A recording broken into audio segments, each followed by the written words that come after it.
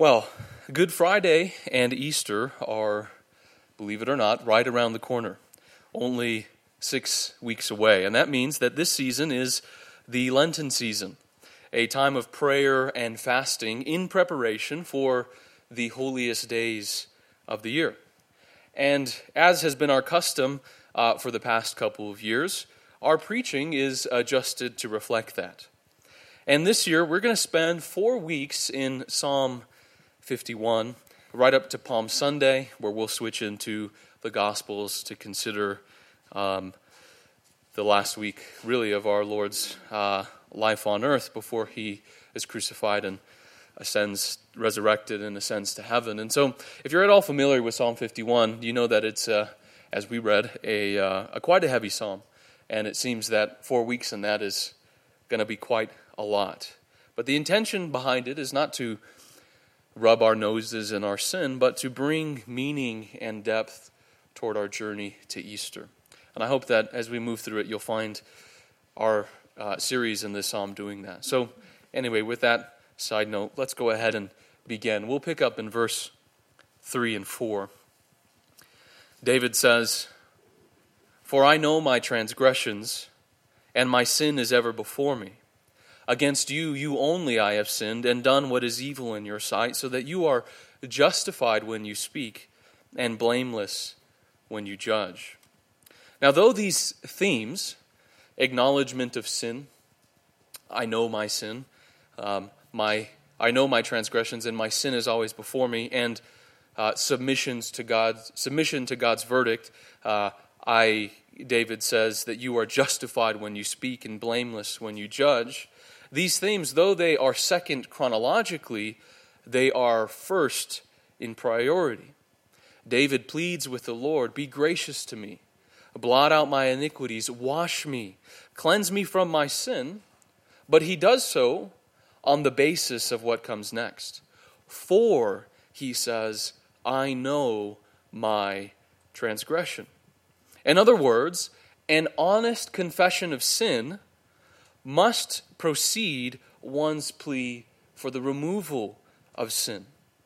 Before we ask the Lord to do his part, before we ask for forgiveness, we must do ours and acknowledge our sin. And again, our part as the offending party is to acknowledge that sin. David says, "I know my transgression, and my sin is ever before me." His disobedience, that is to say, was not concealed or suppressed or put away out of sight, but openly admitted before the Lord. And if you're all familiar with David's story, you'll know that it was not always this way. For quite some time, the biblical narrative tells us the king refused to acknowledge his sin. 9 months at the very least.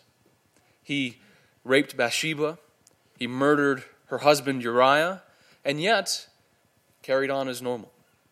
He never faced his sin, and he went on refusing to face it. And it seems by all accounts that he would have never faced his sin unless the prophet Nathan had confronted him. And in the prophet's words, David saw himself, and he was humbled to the dust. He admitted, "I have sinned against the Lord." But the king's evasion, maneuvering around his sin, is not isolated to him. It's common to all human nature. Long before David, our ancestors set the precedents. Confronted by their conscience, afraid to stand before the Lord naked, as they truly and really were, Adam and Eve, the scripture tells us, sewed fig leaves together and made themselves coverings. Such is human nature. When confronted with the truth about ourselves, our first instinct is to cover it over with a lie. And each one has their particular method of doing this, sewing themselves a covering. Afraid to face the truth about themselves, one suppresses their sin by deadening their conscience. Another covers their sin in zealous religious obedience. Another minimizes their sin by maximizing the sin of another. and on it goes. These coverings, as we're calling them, and we each know our own, are self-justifying and self-preserving means to protect us from the truth. When God summoned Adam to him, how did he respond?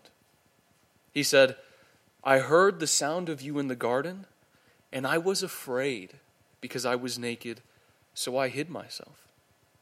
Adam, not wanting to see himself, and more importantly, not wanting God to see him, covered up his nakedness and hid behind a bush. And as the father, so his children, afraid to acknowledge the truth about ourselves. With all that it entails, we seek a covering.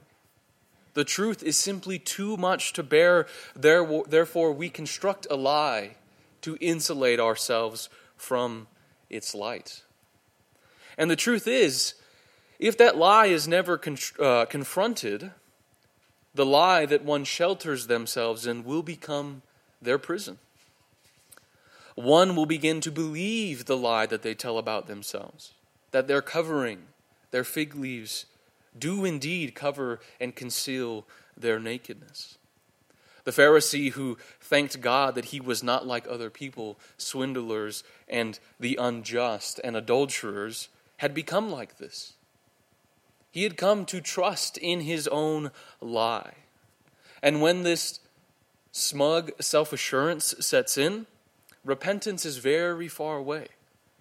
So thoroughly cocooned in the lie, the truth cannot penetrate our hearts. And if by some chance it does, it's immediately expelled lest it expose our nakedness. And in reality, these coverings that we make for ourselves cover nothing. Though they provide us with the occasional comfort, hiding ourselves from the truth about ourselves, God sees right through them. He knows who we are.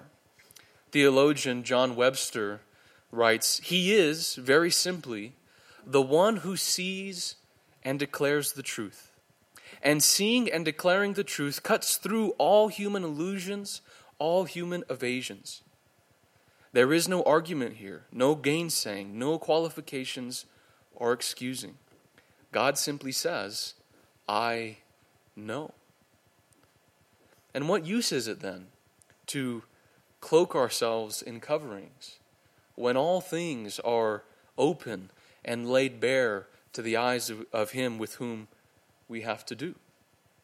In the 32nd Psalm, King David says, When I kept silent about my sin, my body wasted away through my groaning all day long. For day and night your hand was heavy upon me. My vitality was drained away as with the fever heat of summer. In other words, the king's coverings, his methods of self-justification and self-preservation failed him. The Lord's penetrating gaze corroded through David's defenses and began to eat away at his heart. My vitality, he says, was drained away. In Hebrew, vitality is literally translated juices. The freshness and the sweetness of David's life had been burned away, knowing that God saw through his lies.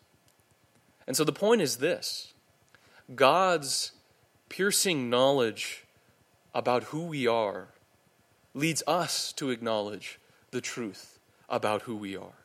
He knows, and therefore we can know. Again, theologian John Webster says, it is part of the perversity of our sinful nature that we operate with the crazy idea that God doesn't see what we're doing. We think we're safe, that God doesn't know, that God doesn't see, that we can live our lives hidden away, invisible to God, and immune from judgment. This is indeed a kind of madness, yet very deep within the heart, the human heart, is a sense of invulnerability. The Pharisee, who trusted in himself, is the embodiment of these words. Yet, we must be like the tax collector that he scorned. The tax collector, our Lord says, was unwilling even to lift his eyes to heaven, but was beating his breast, saying, God, be merciful to me, the sinner. One must put aside their illusions and evasions, stop their arguments and excuses, and frankly admit their nakedness. I see who I am. I know who I am, a sinner. And this, being truthful with oneself, about oneself, constitutes the first step toward repentance. Until the truth is embraced, no matter how uncomfortable and bitter, healing is not possible. And now the next step is just as crucial. One must not only acknowledge the truth about themselves to themselves, but they must acknowledge that truth before God. Look at what David says. I know my transgressions, and my sin is ever before me, acknowledging it to himself, and then he turns to the Lord and says, against you, you only, I have sinned and done what is evil in your sight, so that you are justified when you speak and blameless when you judge. The guilt and shame that festers within us is in relation to the human persons whom we've sinned against, to be sure, but it's deeper than that. Somehow it refers back to God, and we know it. One feels intuitively that the inward stain is in reference to the Creator, that it is with Him whom we have to do. In his commentary on the Psalms, John Calvin articulates exactly this. He says, I conceive his meaning to be that although the world should pardon him, he felt that God was the judge with whom he had to do, that his conscience hailed him to his bar, and that the voice of a man could administer no relief to him, however much he might be disposed to forgive or to excuse or to flatter. His eyes and his whole soul were directed to God, regardless of what man might think or say concerning him. And again, this seems to be intuitive to human nature. Aware that our sin is ultimately against God, we hide ourselves from Him like Adam, our primordial father. And this is painfully obvious out in the world, but even within the church, it's not uncommon. Burdened by their conscience, oppressed by unrelenting guilt, many brothers and sisters are driven back into darkness. Fear and trembling take hold once again. God is no longer their refuge, but their terror. Someone whom they feel compelled to keep a distance from. Someone whom they feel that something in them is not letting them get very close to Him. And so why is it that sin drives us from hiding, or drives us into hiding? Because, as we've said, we intuitively understand that our sin is against the Lord, and that it is with Him whom we have to answer. And so our confession, therefore, must be first and foremost to Him. Against you, you only, I have sinned. The one whom we've sinned against, we must face. Notice the particularity of David's word. He does not say, against your law I have sinned, but more accurately, against you I have sinned. There was a certain personal element to sin that cannot be overlooked. And the personal element that we're trying to articulate might be called sinning against God's goodness. Sin is never merely sin against an arbitrary law or some standard that exists out there, but rather it is sin against a friend, against a lover, against the very giver of our lives. And when the prophet confronted the king, he related these words from the Lord. 2 Samuel 12, verses 7 through 9. Thus says the Lord God of Israel, it is I who appointed you king over Israel, and it is I who delivered you from the hand of Saul. I also gave you your master's house and your master's wives into your care, and I gave you the house of Israel and Judah. And if that had been too little, I would have added to you many more things like these. Why have you despised the word of the Lord by doing this in his sight?" Before addressing the king's transgression, the Lord recounts his immense goodness toward David. "I anointed you king. I gave you your master's house. I gave you the house of Israel. And if that had been too little, I would have given you many more things." And in spite of all this goodness, the Lord asks, "Why have you despised the Lord by doing evil in his sight?" And that, ultimately, is what makes the king's sin and our sin so grievous and bitter to bear. It's this awful recognition just how bad one has been to the Lord. And yet, if repentance is ever to come, this awful truth has to make its impression on our hearts. We have to recognize the truth about our situation. And so the last step into the truth that one must take is to agree with the Lord about their sin. That is, one must recognize the truth about themselves, about their relation to the Lord, and then they must admit that it's all true.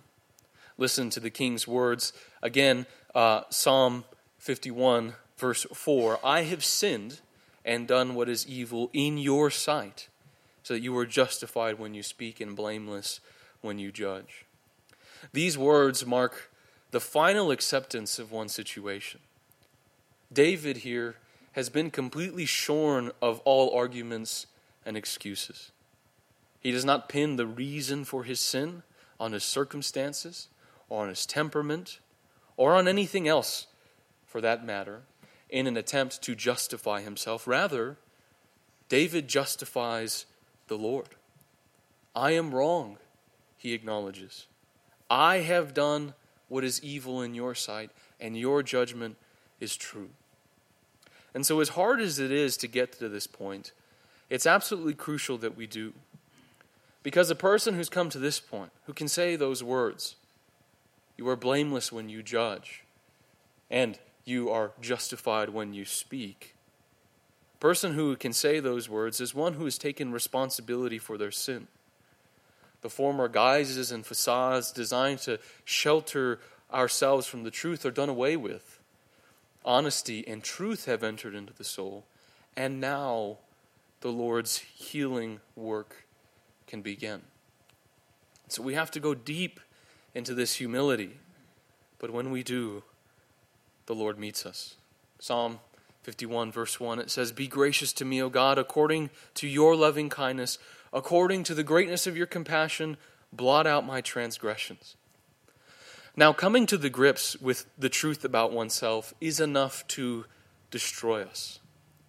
The truth sometimes is too heavy a load to bear.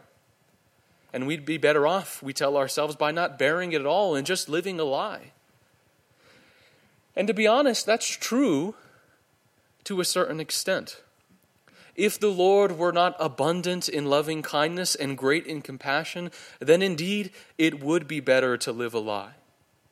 Because if there were no offer of forgiveness, if there were no hope, before long, the immense weight of sin would drive us into despair and ultimately self-destruction. Lies, at least, make life livable. But notice the king's words. He says, "Be gracious to me, O God, according to your loving kindness." Deeper than the deepest sin, greater than the greatest iniquity, is the Lord's loving kindness. And this, brothers and sisters, is what we must believe. The determining thing is not one's sin, but the Lord's mercy. Our sin does not have the final say. Our sin does not put the period at the end of the sentence, but the Lord does. And I recognize that in the midst of sin, this seems like the furthest thing from the truth. Sin seems imminently more present than any notion of the Lord's compassion And yet, the Scripture says, where our sin abounds, God's grace abounds all the more. The great English preacher Martin Lloyd-Jones called this the paradox of the penitent. He says, he knows he has sinned against this holy God, and he knows that with this God there is loving kindness. And with God there is a multitude of tender mercies, and he casts himself upon this mercy. It is a very strange and very wonderful thing. The one that we have sinned against is, in our last resort, our only refuge. It's strange because our appeal to forgiveness is not made to something outside the Lord. That is, the appeal is not made in virtue of some other thing. Be gracious to me, O God, according to my repentance, or according to my remorse, blot out my iniquities. Rather than the appeal being made to some third thing, it's made to the Lord alone. He says, be gracious to me, O God, according to your loving kindness, according to the greatness of your compassion, blot out my transgression. It's summed up perfectly in the words of the 41st Psalm. It says, as for me, I said, O Lord, be gracious to me, heal my soul, for I have sinned against you. Again, in other words, a person finds healing and refuge not apart from the Lord whom they've sinned against, but in the Lord whom they've sinned against. Heal my soul, the psalmist pleads, for I've sinned against you. And so when everything within us seems to be telling us to hide from the Lord, to run away, it is in fact the Lord who is calling us to himself that he might share his compassion, that he might forgive us. And so it's strange on the one hand, but on the other, it's wonderful. Because the one whom we've sinned against has also promised us his mercy. The Lord is our refuge from sin because his forgiveness is always greater than our offense. The king turns to the Lord. Put yourself in his shoes for a moment. Imagine the unimaginable, what he was dealing with, the weight and the pressure of that shame and guilt. And yet he goes to the Lord. Why? How could that happen? How could a murderer, how could someone who did what he did go to the Lord? Because David knew that at bottom, the Lord's desire to pardon and to excuse and to clear sinners from their sin is far greater than his desire to condemn and execute judgment upon them. Indeed, if he has that desire at all, God's will for mankind, the Scripture tells us, is forgiveness and life. Ezekiel 33:11 says, as I live, declares the Lord, I take no pleasure in the death of the wicked, but rather that the wicked turn from his way and live. Ezekiel 18:23, I have no pleasure in the death of anyone who dies, declares the Lord. Therefore, repent and live. And it's this, church, the fundamental goodness of the Lord's nature that is our assurance. He takes no pleasure in a sinner's death and judgment. There isn't the slightest hint that he secretly enjoys it. The Lord, rather, is wholly good, indeed, goodness itself. And as such, he will not turn away a sinner who comes to him. Just the opposite, in fact. As we read this morning, the Lord is good and ready to forgive. And all of this is deeply reminiscent of Jesus' parable about the prodigal son. Before his wayward son can even get the words out, his father falls upon him and welcomes him home.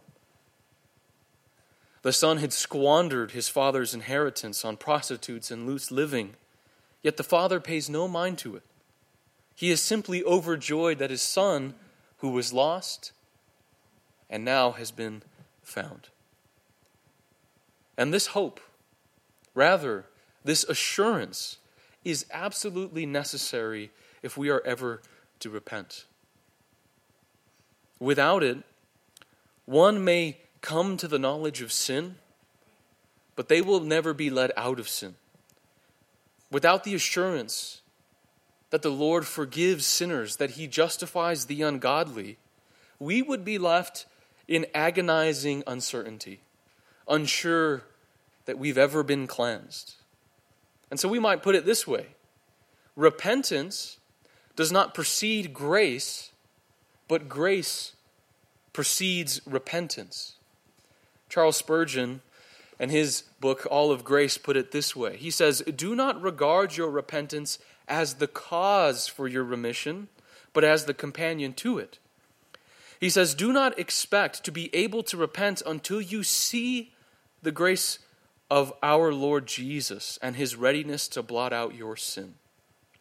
In other words, we do not repent and then hope against hope that somehow the Lord might find it in his heart to be gracious to us. It's just the opposite. The one who repents does so because they've already seen that the Lord is good and ready to forgive. The initiative lies on his side and not ours. His kindness leads us to repentance, rather than our repentance leading him to kindness. It's not that all our tears and all our remorse about our sin are somehow going to turn God's angry heart toward suddenly compassionate. It's the exact opposite. It's God's compassionate heart that turns our hard hearts and makes them soft. In your struggle, therefore, believe and trust in the Lord's tender mercies. Remember these words. Remember these words of the psalmist. Psalm 27, verses 13 and 14. He says, "I would have despaired unless I had believed that I would see the goodness of the Lord in the land of the living. Wait for the Lord. Be strong and let your heart take courage. Yes, wait for the Lord." In our sin, we must wait for the goodness of the Lord to come to us. It's not an empty hope, mere presumption and wishful thinking, but a promise. And as a promise, we must believe it. The psalmist says, "I would have despaired unless I had believed." And indeed, in your struggle with sin, you'll find yourself despairing, feeling there's no way out, feeling that I can't get out of this unless you believe in the Lord's greater goodness. So believe, therefore, that the Lord's tender mercies and his abundant loving kindness are not going to delay much longer. Say with Jeremiah, Lamentations 3:21 through 23, "This I recall to mind, therefore I have hope. The Lord's loving kindness indeed never cease. His compassions never fail. They are new every morning. Great is your faithfulness." So take courage then and bolster your hope by recalling to mind the never-ending, inexhaustible, tender mercies of the Lord. And so allow me to leave you just with one more example from the prophet Micah. This is from his writings, chapter 7, verses 7 through 9. He says, "But as for me, I will watch expectantly for the Lord. I will wait for the God of my salvation. My God will hear me." Then he says this, "Do not rejoice over me, O my enemy. Though I fall, I will rise. Though I dwell in darkness, the Lord is a light for me. I will bear the indignation of the Lord because I have sinned against him until he pleads my case and executes justice for me. He will bring me out to the light and I will see his righteousness." Here, the prophet confronts his enemies.